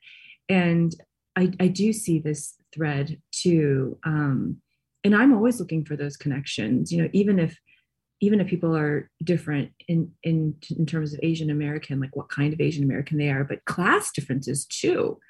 So many of us are different in terms of class and educational background. I mean, someone like Ocean Vuong and I have like a really different background, yet we're both classified as Asian Americans, and our parents are totally different. My parents were, from two different countries, even to begin with, and spoke two different languages. And so there are all those sorts of differences. But I think you're not wrong to see those threads, because there probably are those threads, and it has something to do with the cultural mores and how we communicate. And I have, some Latinx friends, and it's totally different too. And so it's fascinating to think about those things and how they manifest in terms of memory and post-memory. And so much of this book is really about silence. And I think that's not by accident. Well, I'm going to insert one more thing before we move on to the visual art and collage and poetry. But I think my favorite part of Dear Memory are the letters to the teachers, to your past teachers. I think it's because perhaps being a reader who's a writer, seeing all these questions we've discussed so far get employed, or the way they inform your own questions as a person becoming a writer, and then engaging with the people who taught you, felt so satisfying. So let's hear a Dear Teacher letter, and then we'll move on and have some real curiosities about the visual part of the book. And I was thinking the one on page 76. Dear Teacher, I remember you sitting at the head of our small rectangular table in a classroom where I, along with a motley group of mostly older women, decided to take a writing class. Some of us were new to poetry, but many of us were trying to find a way back to poetry as adults. Poetry was still thousands of miles away, though. Despite being in my 30s, I was still learning how to pronounce my own name. Do you know that Liyoung Lee said that a sentence is a unit of identity? A line, too, is an instance of identity. For me, writing felt like an act of identity making, each word a clavicle, a femur, each sentence an organ. I still remember how excited you seemed the day you told us that your book would be published. At that very moment, I decided that I, too, wanted to publish a book, just one book of poems in my life. If someone who looked like me could publish a book of poems, then maybe I could do the same. How little I knew at the time that both writing and publishing could be relentlessly unforgiving. During the break, as you laid the little workshop papers down on the ground, got on your hands and knees to sort them, I said, "Congratulations on your new book." You leaned and bent, white papers in small stacks staring up at me like faces. "Thanks," you said. After that, a wind kept blowing in my body. Even when I shut my mouth, the wind kept leaking in. I still remember the joys of my first book. It's true, except in the rarest of circumstances, a first book most likely won't change one's life in immediate external ways. But I know my first book changed me. I never stopped wanting after that. Not only books, but to be surprised again and again by the possible collusions of language. And the more I read, the more I realized how hard writing, well, really was. The more I read, the better I wanted to write. Each book isn't just a book, but a period of a life, a period of learning how to write. Each book has its own hair color, its own glasses, its own favorite mug, its own computer, its own shirt and pants, its own tears. Sometimes I think that writers are too self-absorbed. I often think about what Sylvia Plath wrote. I think writers are the most narcissistic people. Well, I mustn't say this. I like many of them. A great many of my friends are writers. I think writing requires one's full attention, but for me, that attention and obsession is toward language. As I write, more and more of my cells are replaced by language. When they burn a writer's body, the smoke will be shaped like letters. Sometimes writing can feel like digging holes, planting and replanting things that might never turn into anything. My eyes point down when I'm planting, but the breath of something else is always in my ears.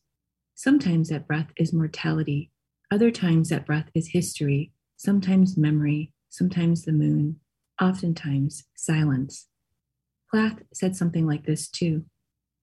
I think that personal experience is very important, but certainly it shouldn't be a kind of shut box and mirror-looking, narcissistic experience. I believe it should be relevant and relevant to the larger things. Dear teacher, everything you taught me I took with me. You gave me a flashlight and pointed me to a hole in the ground, but like the best teachers, you didn't tell me what I'd find there. I kept the flashlight and have been wandering in caverns since then. I haven't seen the sun since we met. I live on drips of moisture from the earth. I eat leftover snacks from the pockets of dead writers. Dear teacher, you had us read so much in such a short period of time. I still remember how we talked about Jeanette Winterson in your class and how Winterson wrote that the most powerful written work often masquerades as autobiography, that it offers itself as raw, when in fact it is sophisticated, that it presents itself as a kind of diary, when really it is an oration. I love when Winterson says that the best work speaks intimately to you, even though it has been consciously made to speak intimately to thousands of others. Now I admire writers who write with an intimate intensity, but also a generous capaciousness. I enjoy reading work that expands while it contracts, writing made by an instrument with a microscope on one end and a telescope on the other, leaving some powder on the page in the form of language. Been listening to Victoria Chang read a letter from her latest book, Dear Memory. I love that one so much, and I eat leftover snacks from the pockets of dead writers. That's so fantastic.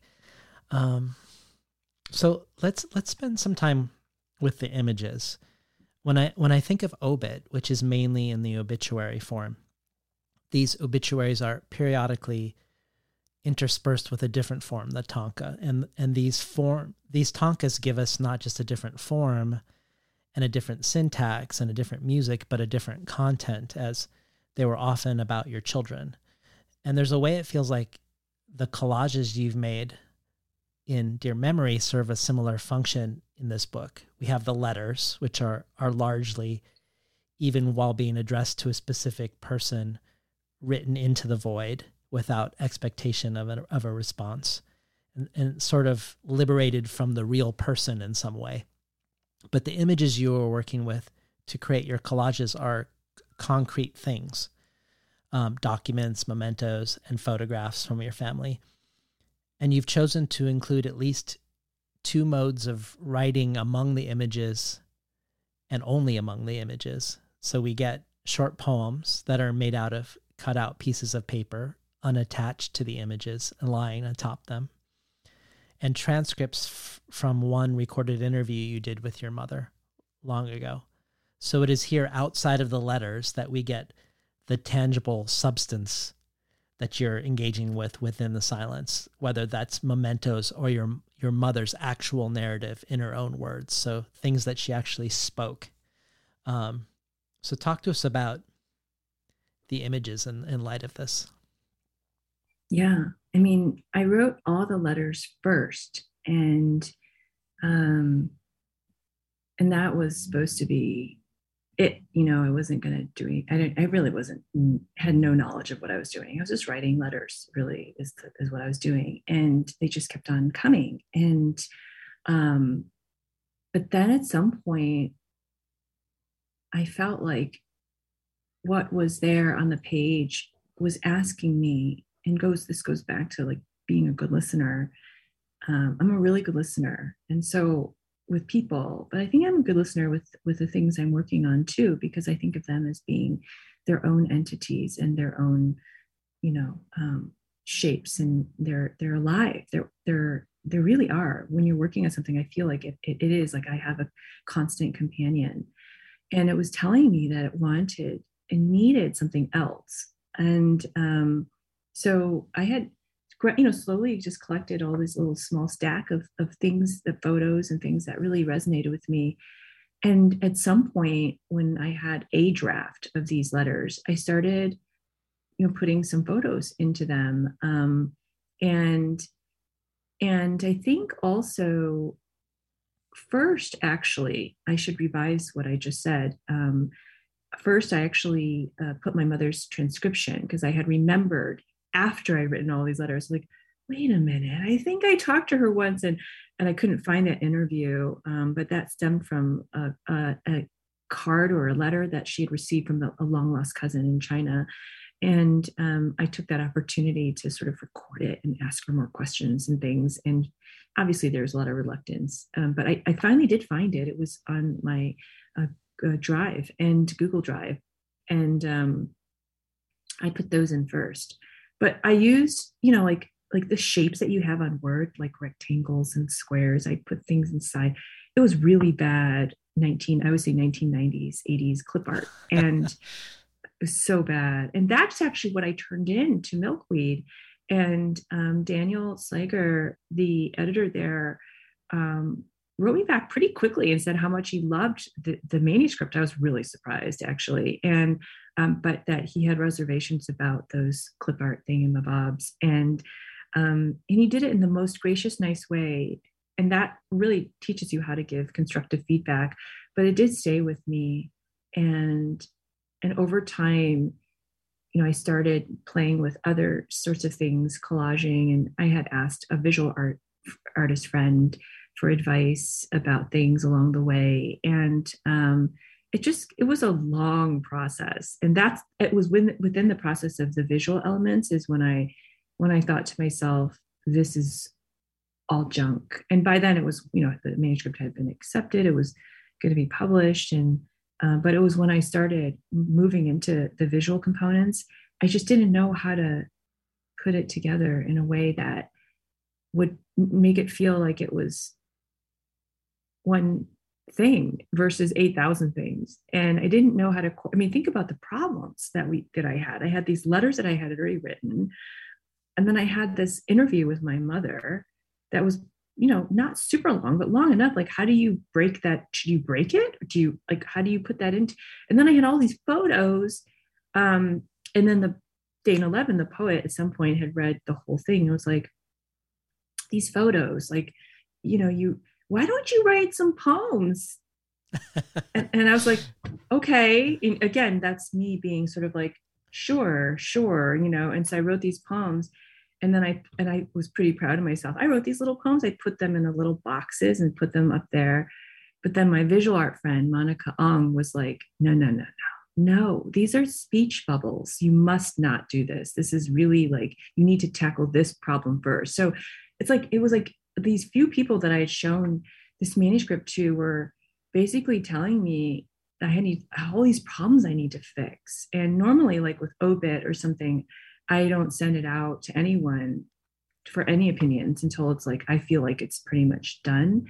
And this manuscript was very different. It needed a lot of help. And so I had to fix things, and people were giving me instructions. So in that way, that's how it formed. And even at the end, even after, I think it was I can't remember who, but they were saying how I have I had a lot of insecurities about the book, even when it was already in production and things like that, because I still feel like it's kind of like Frankenstein, but some readers have said they found it to be very cohesive, surprisingly, and other people have just kind of surprisingly leaned into the complexity of the structure, and they've written things like structurally complex, and it's a great example actually of what I tell like my students all the time too, which is you really you can trust the reader, you can trust them to fill in those gaps on their own. The gap can be quite wide, and they can still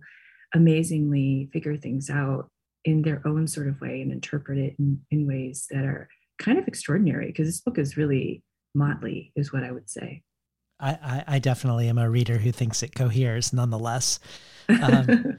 Well, speaking of gaps, one of the things we learn in these sections, because of your conversation with your mother, I think, is about the gap between your family's life in America and the part of your family that didn't leave. And so this shadow narrative, the mainly unspoken shadow narrative of your family, an alternate life you could have led. I was hoping maybe you could orient us to Mother's Cousin on page 47 and read us the words within that image. Sure. So this is Mother's Cousin speaking, and it was translated from a letter that she had written my mother when she had found my mother. We didn't have food. We ate tree bark, mud. If people had money, they would put a sign on your neck. They would put you on a stage and ask you why you had money. Being poor was not a big deal. But every day, other people would eavesdrop at your windows. Spies were everywhere. They would then send you away or even kill you. All of this was really terrifying. Talk to us about the delivery and the syntax of this for you. Does anything come up? Because stuff comes up for me. I mean, obviously the content, a lot comes up for me, but also the way it's spoken, either because of the translation or simply because of the person who's speaking it. But what comes up for you around it? Flatness. Yeah. The diction and the syntax is flat. And I don't have the original. I've looked for it, but I don't have it. And it's somewhere. I remember seeing it at some point, and I've lost it because I'm so disorganized. But I wonder sometimes if my mother's translation was flat, or if the writing itself was flat. I mean, that's something I'll never know unless I find it and actually get it translated or read some of it. I can read some, but not a ton. And so, yeah, I mean, I think with all of the translation of the letters is just, there's one where she literally goes through history, 1960 to 1970. It's like in the way my mother read it. I saw the recording, I remember it was just being very kind of clinical. And it's like, I was an East Asian Studies major in college, and even have a master's in Asian Studies. And that's the kind of stuff that I studied. And the reason why I didn't, pursue East Asian Studies, I realized I wasn't really interested in studying it. I was interested in learning about my history. So it was all part of the same process that came out in Dear Memory. But I do think that the language of trauma can be very flat sometimes, and therefore I think more powerful. In your conversation with E.J. Koh, you said something that kind of blew my mind about the images. You don't always present the photos of your family as is, but you sometimes cut out and remove a figure or scribble out somebody's face. And in your conversation with EJ, you said that when you replace the actual face in a photograph with a cutout representation, where you've replaced their faces with a representation of silence or the unknown, that you've both found it comforting and activating for you. And I wanted to hear about that, how you're confronted with these documents with a presence, and that you insert an image of your own, which is sort of an erasure, in order to engage with them better or more, or in a way that works best for you? I mean, it's a form of violence I've done to these poor people in these photos. And I sometimes think about that with Obit too. And I've actually started writing a little bit about that in these new poems I'm working on. It's like I sold my mother. I've sold my grief, for public consumption. It's kind of an interesting thing to think about. And in writing, and the challenge of writing about these things and having other people receive them is that sort of what you're doing is you're cutting people up and putting them on display. And it's an active, maybe I should have done this with my own face, not their faces, but it's sort of an act of reclaiming, but it's also erasing, because one, you don't know what really happened. And then you're overlaying what really happened. I mean, what has really happened anyway, but you're overlaying their stories with your trauma and your questions. And so the act of sort of cutting these faces out and felt like a representation of those things, an acknowledgement of what I was doing in some ways, and shaming myself in some ways for doing that. But acknowledging too that perhaps an understanding of the self is in some ways a form of violence on other people and other stories and other histories. It's like if my mother were alive, she'd be so mad at me. And knowing that is something interesting to think about, and knowing that my mother had to die, for me to write this book that was so well received is really gross when you think about it, and disgusting in some ways. And also really tragic in that I can't share that with her. She would have been so proud of me in so many ways, in ways that I couldn't care less about, in the way that parents love to be proud of their kids. They love tangible accomplishments, right? Every parent does. And she would have been so excited. But the tragic comedy of the whole thing is that I can't share that with her because she's dead, because she's the subject of that book. And in some ways, cutting and changing these photos was a way of maybe acknowledging that I'm changing things, I'm changing history, and I'm probably getting it all wrong. But it's okay, because I'm making this thing a new thing out of it, Yeah. And some people who are the subject of things being written about, I think that's where they misunderstand what we're doing as writers.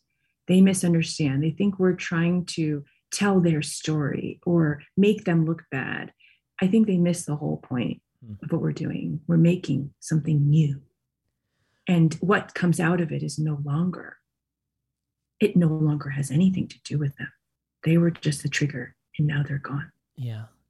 Well, in light of this, Diana Coy Wynn, the author of Ghost of, she has a question for you. And this is me reading her question to you. Victoria, thank you for your moving collection of letters and querying across time, space, and generations. I'm struck not only by how the letters, as essays, reach out into the gaps and silences of memory and familial history, but how the letters themselves begin to fill in some of the space in these fissures.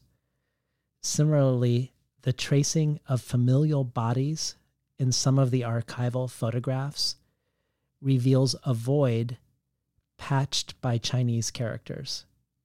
In removal, there is not nothingness, but what remains. The materials and archives we are left to piece together. As someone who has also been tenderly tracing the lines of familial bodies in photographs, I'm curious to hear what you did with the faces and bodies set free from their photographic contexts.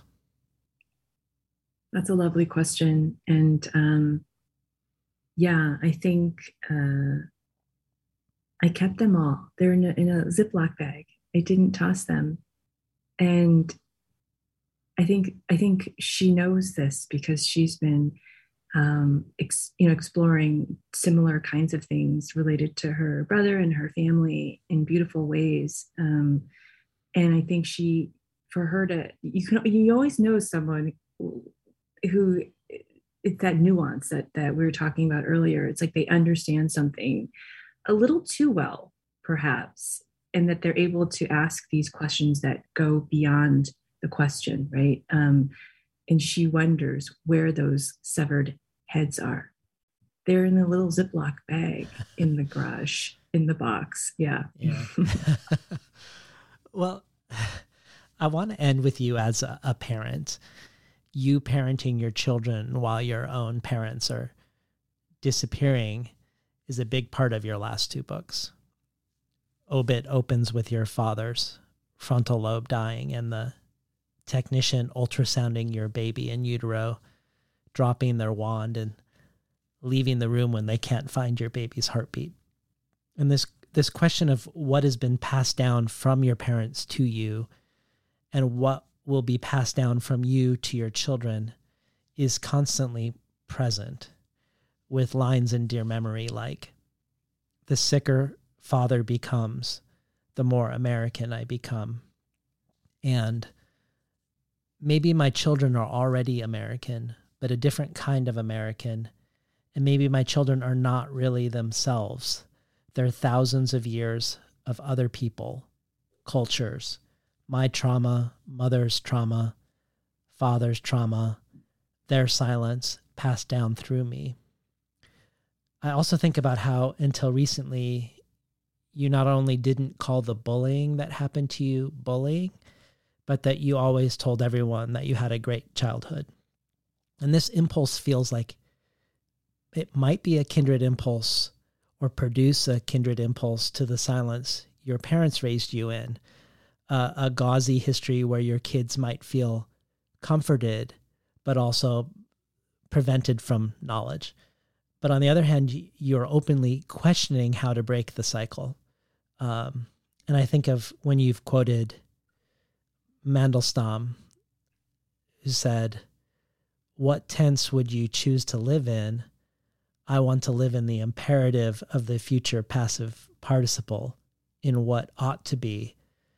And you say, that's where I want to live too, in the what ought to be. I don't know where this is or what it looks like, but I know somehow it begins with language.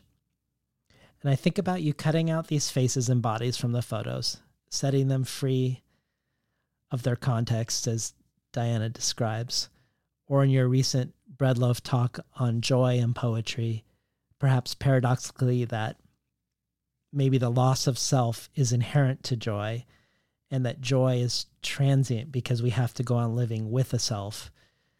But I want to hear about breaking the cycle, breaking the impulse to say, my childhood was fine, or not using the word bullying, not passing on sort of a gauzy past to your own children, which that anxiety around what's being passed down now multi-generationally through your choices seems really alive in both of these books. Absolutely. Yeah.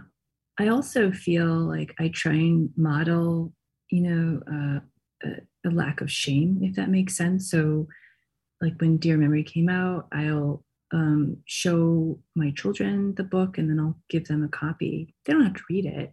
But one actually was reading it and brought it into class to read during reading time. And I asked her, like, "Oh, you're reading it, and because they're old enough that they have self-determination. Well, I mean, they always have self-determination, right? But just sort of this idea that here are things that I think about, and you're welcome to ask me questions about them at any time. You're welcome to read it or not read it.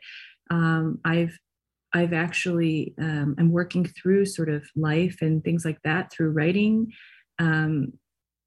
is important to me. I mean, I don't think there's a week that goes by where I say stuff like, there's no shame in that. There's no shame, it's like, you can't help people, or you can't fix them, or you can't feel better if you don't name it. And so I'm really into naming things. And acknowledging them and sort of facing it. You may not solve. Problems cannot be solved in many cases, but I think you can feel better or feel connected or build community, or have some sort of relationship with the trauma that you're experiencing and things like that, that is more healthy and beneficial than sort of tampering it all down or putting a blanket over it. And so I think the way that I was raised and the way I think about my own experiences very much so shapes how I think about my children, but also everything that I do. Even the program that I work in at Antioch is very much so. I say that at work: no shame, no shame,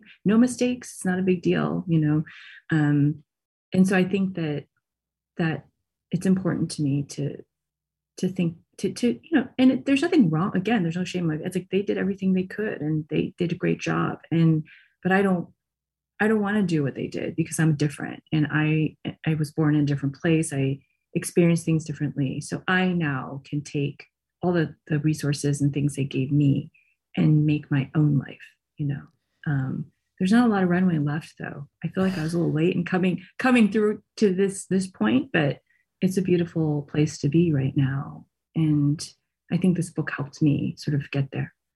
Well, let me ask you, maybe this is a tangent, but when you say maybe my children are not really themselves, and then you say my trauma, mother's trauma, father's trauma, their silence passed down through me, it made me think of something that I still haven't wrapped my brain around, but feels true to me, though I haven't seen it reflected elsewhere in what people are studying or talking about.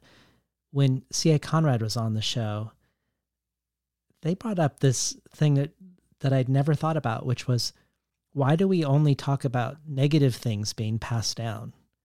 Like if someone's traumatized, we're talking now in actual science and otherwise, like there's obviously the behavioral stuff that passes down, but also epigenetics. Let's say you experience the Irish famine and 4 generations later, you have a higher risk of diabetes. But I wonder if there's this bias baked in that in terms of how we even are able to see about what's passed down. Like, why couldn't, as C.A. Conrad might suggest, something that we solve or are really good at experiencing in a delightfully indulgent way be something that gets passed down epigenetically also? I mean, it would seem bizarre that the only things that would be passed down intergenerationally in terms of gene expression would only be bad things. Like that would be really bizarre, right? But nobody's talking about the like what obviously we could talk. It's not as interesting to talk about. It's not as interesting to study. Of course, there are things that get passed down. It's almost like that's so obvious that it's almost. I mean, I don't want to criticize C.A. Conrad because I'm not doing that at all. It just feels like it's such an obvious thing. Of course, there are all sorts of genetic traits and things like that get passed through that are positive. But if you were to think about, like, it doesn't seem obvious to me in the sense of like, of course there's genetic things, but like with epigenetics, like what you've experienced in your life passing down a different way, genes get turned off or on, right? So not the genes themselves, which of course you're going to pass down good and bad traits in the genes, but in terms of gene expression, if you became a really good listener or you became a really good reader, that could actually change gene expression. Sure. Like that seems magical to me. Of course, epigenetics seems magical to me too, but in general. Does. And I think too, it's, the things that keep us awake at night and the things that eat away at us or that we think about are oftentimes things like trauma. And I think those are where some of the obsessions come out from. And I think it would be interesting to study what you're talking about too. But I also feel like the thread might end at some point because I don't know if those things would keep people awake. And if those things people would, it's like the rabbit holes that we go down are because there's more to them. It keeps turning into this thread or that thread and this or that. And I think, and it's the same reason why it's like, it was hard to find poems of pure joy to talk about for my Bread Love Talk. It's hard to write purely funny poems. I just think it's like the thread just sort of ends sometimes. And with trauma, it's like, it never ends. And it's not that the thread of joy ends or the thread of whatever, some other thing we're talking about, being a great reader or something ends. It's just not as interesting it doesn't tangle, I think, as much in interesting ways. And therefore, I think it might not be as interesting to study. But I think, and even if you were to study that, you would study it and be like, here's the evidence. There you go. And then what? Whereas with trauma, I think the then what is where art is made. Right. Can we end with a Dear Daughter letter? Sure. You're amazing, though, by the way, with all the research that you do. Thank you. You're like, in this interview or this reading, it's like, oh my God. You've like done a lot of research. Yeah. I mean, I think that's at least my aspiration is to make the show distinctive in that way. Right. Long form, deep, in-depth, nuance, all the things that our cultures isn't really always celebrating right now. And also staying attentive to the text. Because I think you can have an in-depth conversation with a writer that floats above the text. Totally. I actually am that person. Yeah. I like to float above things because I think it's easier. And it's like pontificate about all sorts of things. And I can go off on all sorts of tangents, but you do a really good job of getting like here, look at this word kind of thing. Yeah. There's also just a lot of really good podcasts that are conversational that float above the text. And I'm not saying that as a criticism of them. I enjoy them. So it's like, but I don't know that I want to add another one like that, if that makes sense. Yeah, no, I appreciate that. Someone who likes to write criticism, it's that same impulse. It's like going a little more deeply and into things and thinking about things in a more in-depth way at the word level, but then bringing it out and then seeing sort of the context in which the book sits too. It's like this macro, micro kind of thing and going back and forth. I did love your reviews and conversation. Those are fun. The Douglas Kearney and the Arthur Z and the Jory Graham. Mm-hmm. Yeah. Jory Graham. Yeah. I don't know if you've listened to the conversation with Jory Graham on the show, but I have listened to some of it. I didn't listen to all of it, but I did listen to some of it. She's the best. She is the best. She's the best. Yeah. Or she's one of my best for sure. She's one of my best. She's actually probably my favorite living poet. I've been saying that. Yeah. often. She might be mine. I love her poetry. In her brain. Yes. Okay, I'll read Dear Daughter. Dear Daughter, what I didn't tell you is that I sat in the front row of the reading, ready to smile and to give a good introduction like a good host. What I didn't tell you is that when the reader had a white character call an Asian American one a squinty-eyed, feckless cunt, I remembered all the times when others took their fingers and pulled their eyes wide into a horizon. All the times people yelled chink to my family or me. The time someone wrote chink on our driveway in chalk.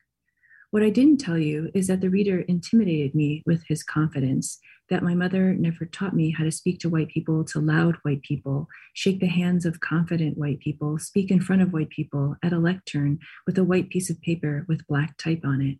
What I didn't tell you is that I envied Joan Didion, not only for her writing, but also because she had things passed down to her, that she knew what her great-great-great-great-great-grandparents did.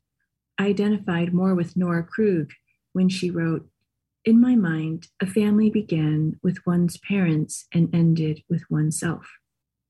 What I didn't tell you is that after the reader's comment, I wondered if I should have gotten up and gone to the bathroom, whether I should have cried in the bathroom. I wondered how to fight my urge to take the microphone away from him. Instead, I stared at my dark Taiwanese hands from father, my long, thin Northern Chinese hands from mother.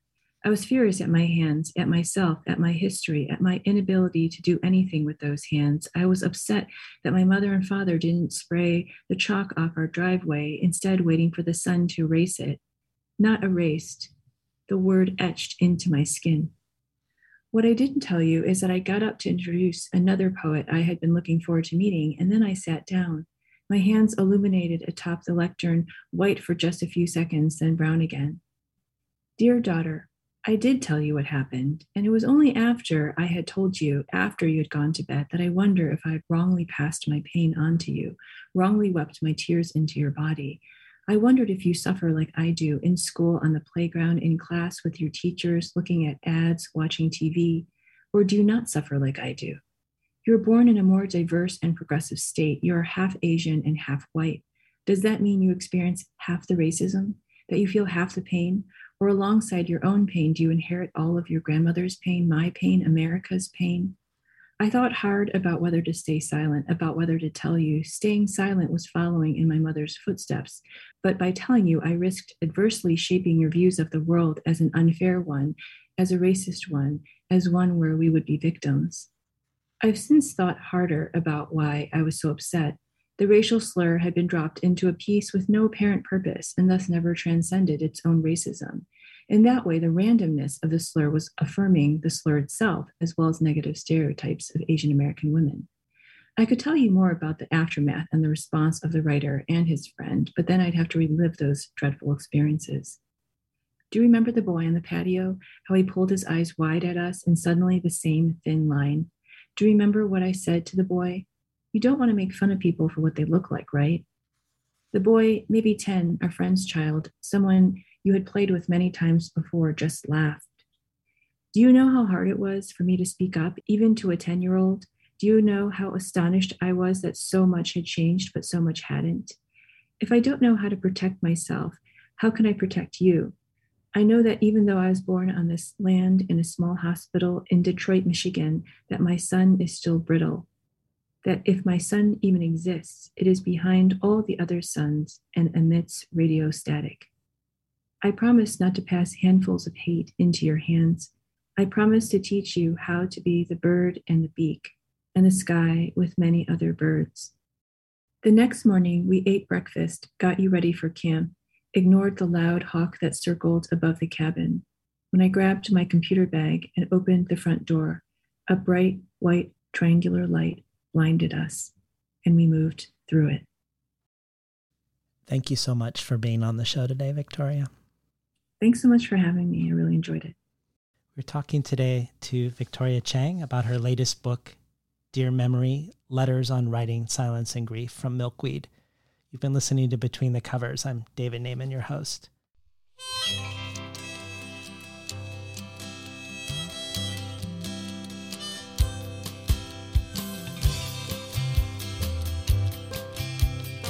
Today's program was recorded at the volunteer-powered, non-commercial, listener-sponsored, full-strength, makeshift home office of me, David Naiman.